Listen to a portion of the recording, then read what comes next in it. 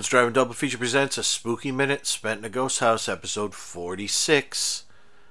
This is a minute-by-minute-ish podcast covering spookies and Ghost House. We are at 66 to 70 minute-wise in this episode. We are, if you haven't been here for a while, we gave up the minute-by-minute thing eons ago. No, around minute 40 is why we did that, because I realized it would take me the rest of my natural life to finish this and Howling 2 and 7 2 and 70's Friends of Frankenstein. So we're cooking along pretty darn good now. So this is 66 through 70 of both of them. And when we left Spookies, the gang, the guy, the older guy, who sounds, for a moment here, he sounds like Jack Benny. He sounds like the tougher he gets when he's talking about like reading some like ancient parchments and things like that. He begins to sound a bit, I want to say Jack Benny. I closed my eyes and said, who does he sound like? I thought, Don. I think he sounded. I don't do impressions. So, or do I?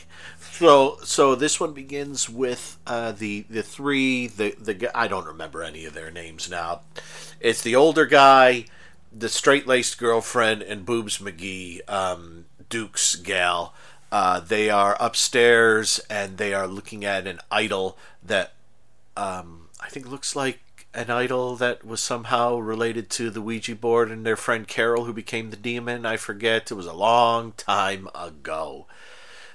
But it doesn't really matter. They're girding their loins to go down and try to fight whatever this is, Carol or whatever. So let me. I'm not going to play the minutes because that would be 5 minutes of just mostly audio. But I am going to make some noises, and then I'm going to talk about the 5 minutes. I don't know why I just don't go into the 5 minutes right now, but I feel like I need to give you a little break before I do the 5 minutes. So let's pause a little. I'll have a sip. I got a cup of coffee. Moonlight in Vermont.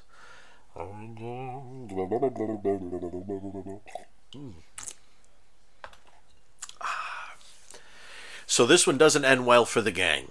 Carol's head is splitting open, and all kinds of electric rays are shooting out. And to be honest, at the all three of them hit the ground at the last minute. It looks like the straight-laced girlfriend is got gray hair. I don't like where this is going. We've got at this point when the 70 minutes end. We've got 15 minutes and change left, and I want to say the last 2 minutes or so are credits. So, and if you know the movie, you know that the ending does not really feature these people. So we're about these people. So we're about to kind of move on over into the next the climax, as it were. Although I think the big climax of the movie is we're about to see it in the next. I don't think it's in the next one. I think it might be in the next one. Is I think something that was tacked on. Although I did think the little kid was something that was tacked on. But you see him sitting in this scene with the old guy, Creon, as Creon explains to the little kid, who presumably is his child and the child of the young bride who he's trying to bring back to life with all the souls. He's explaining he wants the kid to use the powers to kill the three people and take their souls, presumably. I guess putting the bride. I thought the bride was already alive. We haven't seen the bride in a while. What a strange movie when you watch. I guess almost any movie when you watch it in this way becomes a bit weirder than maybe it should be. But this one, it's just like I'm thinking back. Remember, was it Billy at the beginning sitting around eating snowballs as a weird guy creeped around, and remember Mookie? The Mook and that one guy who got swallowed up by the ground, and remember all that so long ago. Well, I do wonder in this, they see two axes hanging on the wall. The guy takes one, but I don't think either of the gals takes the other. You'd think they would. You'd think you'd all want an axe. If there are two axes, everyone takes an axe. Now, Boobs McGee there, she's hurt her leg, so she's holding on to her leg. And to be honest, in this one, when I was watching her kind of holding her, got her hand kind of on her thigh because where the wound is, and she's kind of stumbling along, I thought, you know what? If need be, I'd save Boobs McGee. I'd rush in there and pick her up and carry her away. Actually, both the gals, I would throw one over each of my shoulders, and I guess the guy could. I don't know. The guy have to run alongside. But I suddenly became very nostalgic for all three of the characters right here. Although it's really only the Duke's gal there, McGee, we really sort of get to know. The other two we don't really get to know all that well, and it's kind of surprising when they turn out to be the ones who survive this long. Although it really is, as Carol, possessed Carol, says, they're really just were left alive for amusement. I think it's just one of those things where Creon was having some fun and goofing around, and now he needs this to end so he can get on with it.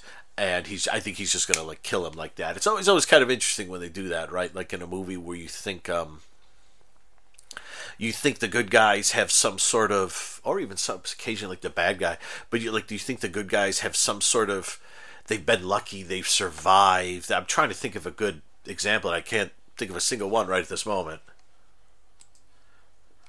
I suppose, I mean, I just recently watched Avengers: Infinity War, and sort of the way you think there that. You think that, at spoiler, that the heroes will have a way to stop Thanos, and that doesn't happen. And you realize sort of when you get to the end that he was kind of, it was inevitable anyways. It was like, he's a little snowball at the top of a hill, getting bigger and bigger and bigger as he goes down, and nothing's stopping him, and eventually he hits the ground and just takes everything out, sort of. And that's the way it is here. It's like, it's a difference between like, I suppose there's a moment where, like, you're not going to say get away from Freddy, because you're always going to fall asleep, but you can get away from Jason. But I like the concept that where Creon just basically says, okay, I'm done now. Now my son's going to show off, see if he can use the power. They talk about the power they have that helps them do all this, and to be honest, I forgot exactly what it is, but does it matter? No. But I applaud them. It's funny. It's sort of the moment the three of them walk in the room where the lights, and then a torch flares up. And then approach, Carol, says approach, and all three of them look dazed as they approach, and then her head splits open. And it's weird, she pulls the sheet off a mirror, and you expect something crazy in it, but all I saw was them in it, and her. So I couldn't quite figure out why she felt the need to...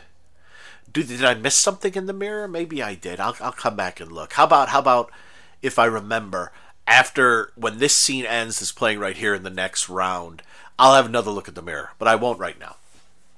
I saw what I saw when I saw it, and I'm Lou Costello. No, so it ends, and it actually looks like, where I've got it frozen right here, the straight-laced gal is on the ground. She's trying to raise herself up. It actually looks like she's spewing out like some like blue curvy ectoplasm or something like that. But things are about to go bad for the three remaining people. And like I said, there's always something weird about the... and it's very 80s, right? It's very, very sort of 80s and beyond kind of thing, where you have the... there's no way you would have won anyways. The moment they parked their cars there and entered the house, they were doomed. There's no way out. And no matter what they try, they blew up Death or whatever it was on the rooftop, and there's no way around it. It's inevitable. You're dead. And I will say here, I'm not really talking about movies like, say, Happy Hell Night or Phantasm, where you think, per the rules of the movie, good won, but then suddenly evil shows up in the end. I mean, that's the thing with Phantasm, is that the tall man is never going to go away. He's always there. I never saw the fifth one. Was that good? But it's one of those things, like Happy Hell Night. That always drives me up the wall, because they have such strict rules as to how they can stop. Is it the Malice? I forget what his name is, but the killer in that. And they go through the rules, and they do that, and one of the people sacrifices their life, and then he's still there in the end. How does that happen? No. You don't do all that. I mean, unless the rules, of course, are all wrong. Maybe there was a Happy Hell Night. If there was a Happy Hell Night 2, maybe there'd be something in it where, like, well, you did it wrong. You did something wrong, and you thought you banished him, but you didn't. But then I'm differentiating between this one where evil has control the whole time, and where good has an out where they can stop evil, but somehow evil survives when it shouldn't really. I'm trying to think of a good example similar to Spookies. Give me a moment. You're gonna have to help me out on this one. I'm having a tough time. I keep thinking Soul of the Demon, but I don't remember how Soul of the Demon ends. Just something where, like, you think. No, not something like Creepshow 2 where he makes it to the shore, but then the thing leaps out. That's more a surprise type thing, because if he had gone about another 10, 15 feet, it wouldn't have got him. I'm trying to think of something, where like they get down and they think they're running out the door, and then they discover that there's no way out forever. And I'm going to stop. Ghost House. Let's go on to Ghost House. Maybe Ghost House ends like that. How does Ghost House end? Ghost House actually ends in a dippy manner. But let's go on to Ghost House. So where did we leave with Ghost House? It was I don't even remember. Here, let me play you a little me singing, and then we'll go on to Ghost House. Ghost House. Yeah. Say goodbye to Tina.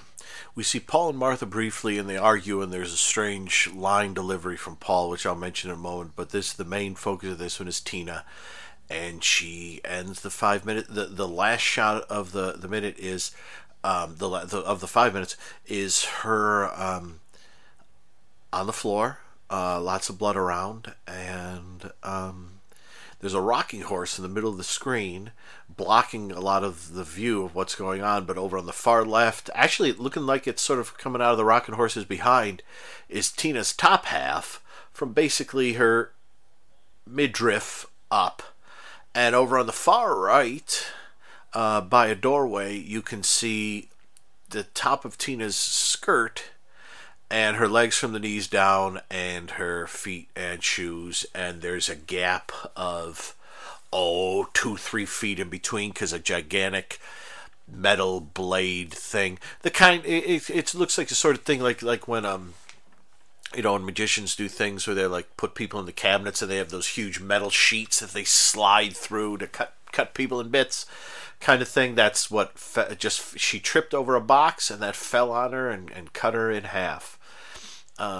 As she's, I don't know, she meant to be what, like 15, 16, something like that. You don't normally usually see the younger kids cut in half like that, but let's enjoy it, shall we? Maybe if she'd run away rather. It's funny because the way she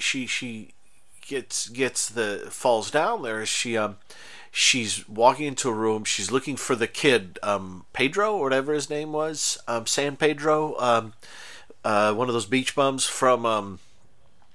She finds that skull hand thing he has. She goes up some steps. She goes in a room with a rocking horse and everything, and she sees a spider web filled with like mutilated rat or mouse carcasses. She screams, turns, and trips over a box, and then she doesn't get out of the way fast enough. She should get out of the way. I don't know why she doesn't get out of the way. It's I guess. I don't know, is as the evil little girl and her doll, I guess, have done something to her mind that she doesn't. I mean, she's a perfectly capable young woman, not anymore. She was before that thing cut her in half, and you do see a shot of it cleaving something in twain, and some good gruesomeness. There, it's been a while since we've had some nice gruesomeness, and this ends the minute nicely on her getting cut. I kind of liked her. She was sort of annoying, but she had her charms, and now she's in half. And Lisa? Oh, wait a minute. Was the girl cut in half? Wait a minute. Lisa is the other gal who's go to take the shower, and she's up at the sink with a Walkman on, listening to some very generic jazzy music, and she doesn't hear Tina screaming. And she's going to shower, and meanwhile that guy who got stabbed with a spear in the shoulder drives away on the bike after talking with Lisa about how he's just got to get a part and they can fix the camper and go. And Lisa's dirty and wants a shower, and Tina's clean, but she's in half. And Martha is not happy with Paul because she made him. They left really quickly wherever they were, so you could go talk to the cemetery custodian. And yeah, mainly this is about. I mean, it's nice. It's nice to have a little gore, right? You kind of forget what's going on in here after a while, with people standing around and weird looking people and strange accents and odd line deliveries and this, that, and the other. It's nice to have some good gore, even if it wasn't a lot right there, but there was a nice moment. I always forget that Lisa, the gal who's still alive with the headphones on, she's the star of The Crawlers, another Film Mirage film. and a really dull film Mirage film. The one that's the one with the killer roots, where the nuclear waste brings the roots of trees to life, and they go around killing people. That's one that you kind of watch and you go like, it's like someone had a okay idea and no one developed it. They just kind of like, we got some roots that we can maneuver around, and we got some actors and some cameras. Let's make a movie. And at the end, you're like, oh gosh. Geez, if none of you are going to try, why should I? And I own it on Blu-ray. Why do I do that? Anyway, so poor Tina has been cut in half, and she's been... I'm always confused exactly by... So, the family dynamic here, because I thought Tina and Lisa were sisters, but the way they're talking here, it seems like the redheaded guy and Tina are sister and brother, because he says she's been lying since the day she was born. Unless he's being, that's hyperbole, but the way he says, you wouldn't normally say that, I don't understand the relationship anymore. So I think Paul, was he the guy who got killed earlier on? I think he was going out with Lisa. Tina is the redheaded guy. I don't know what the relationship between, maybe there isn't a relationship between anyone, but Tina must be someone's younger sister, right? That's why she's there. I thought she was Lisa's, but not the way they were talking about her. I don't understand anymore, and I don't know that I care, because Tina's dead. And it doesn't matter anymore.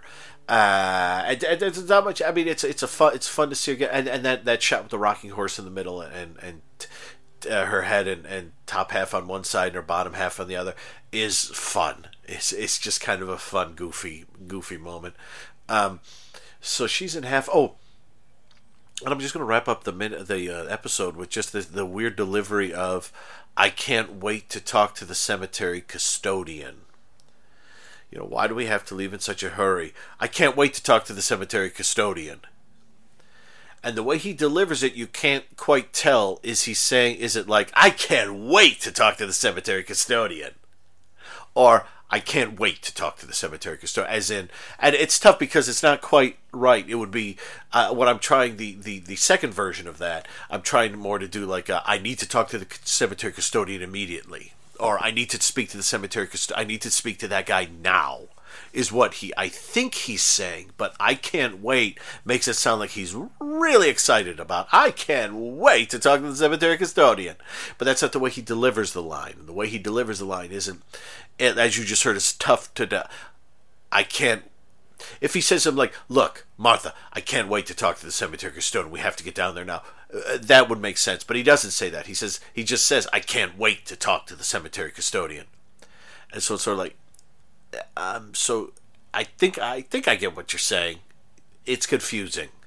That line should have been written by maybe someone who spoke English. I'm not denigrating, but a lot of these Film Mirage films, you watch the people and you're like sometimes when Martha speaks, no, it's actually the gal from Witchery who's with David Hasselhoff, who whenever she talks, I think, you don't know what you're saying, do you? And that's okay. I mean that, famously, what was it, when Monty Python in 72, 73 made those two wonderful German specials.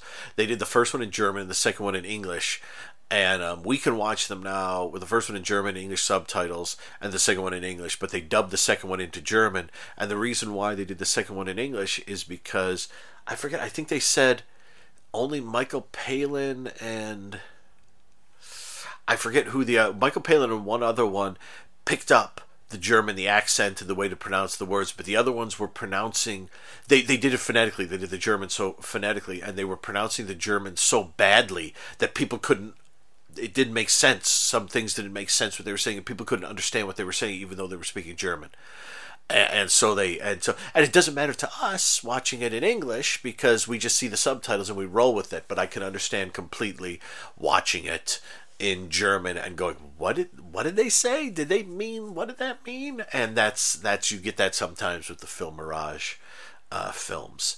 And so I'll just leave it there, talking about Monty Python for a little bit. But yeah, poor Tina is chopped in half. So we got Martha, Paul, Lisa, and the red-haired guy remaining. Oh, and the killer guy. What's his name? Oh, Pedro's still around, right? In there? I don't know. But we got, how many minutes do we have left? I think this is of the 6 I'm doing here, this is the longest one. Yeah, this is 95 minutes. So we've got, how long is Spookies? Oh, that's right. Spookies is like 87 or 88. So we will get one full Ghost House only episode. Look forward to it. And listen to this.